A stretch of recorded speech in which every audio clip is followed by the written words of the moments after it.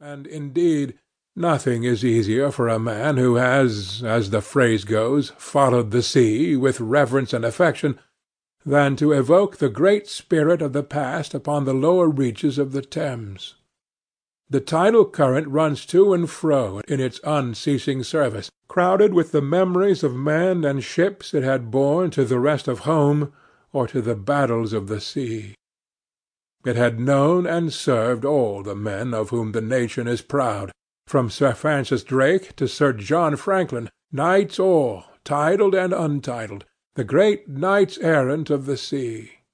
It had borne all the ships whose names are like jewels flashing in the night of time, from the Golden Hind, returning with her rotund flanks full of treasure to be visited by the Queen's Highness and thus pass out of the gigantic tale, to the Erebus and Terror, bound on other conquests, and that never returned.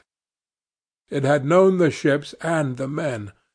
They had sailed from Deptford, from Greenwich, from Erith, the adventurers and the settlers, king's ships and the ships of men on change, captains, admirals, the dark interlopers of the Eastern trade, and the commissioned generals of the East India fleet. Hunters for gold or pursuers of fame, they all had gone out on that stream, bearing the sword, and often the torch, messengers of the might within the land, bearers of a spark from the sacred fire. What greatness had not floated on the ebb of that river into the mystery of the unknown earth? The dreams of men, the seed of the commonwealths, the germs of empires. The sun set. The dusk fell on the stream, and lights began to appear along the shore.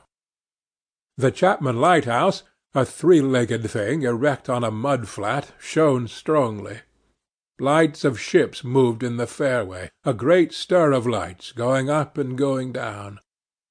And farther west, on the upper reaches, the place of the monstrous town was still marked ominously on the sky, a brooding gloom in sunshine, a lurid glare under the stars.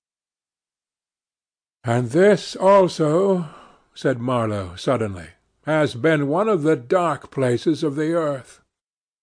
He was the only man of us who still followed the sea. The worst that could be said of him was that he did not represent his class. He was a seaman, but he was a wanderer too, while most seamen lead, if one may so express it, a sedentary life. Their minds are of the stay-at-home order, and their home is always with them, the ship, and so is their country, the sea. One ship is very much like another, and the sea is always the same. In the immutability of their surroundings, the foreign shores, the foreign faces, the changing immensity of life glide past, veiled not by a sense of mystery, but by a slightly disdainful ignorance. For there is nothing mysterious to a seaman, unless it be the sea itself, which is the mistress of his existence and as inscrutable as destiny. For the rest, after his hours of work, a casual stroll or a casual spree on shore suffices to unfold for him the secret of a whole continent, and generally he finds the secret not worth knowing. The yarns of seamen have a direct simplicity, the whole meaning of which lies within the shell of a cracked nut. But Marlow was not typical, if his propensity to spin yarns be accepted, and to him the meaning of an episode was not inside like a kernel, but outside, enveloping the tale which brought it out only as a glow brings out a haze, in the likeness of one of these misty halos that sometimes are made visible by the spectral illumination of moonshine. His remark did not seem at all surprising. It was just like Marlow. It was accepted in silence.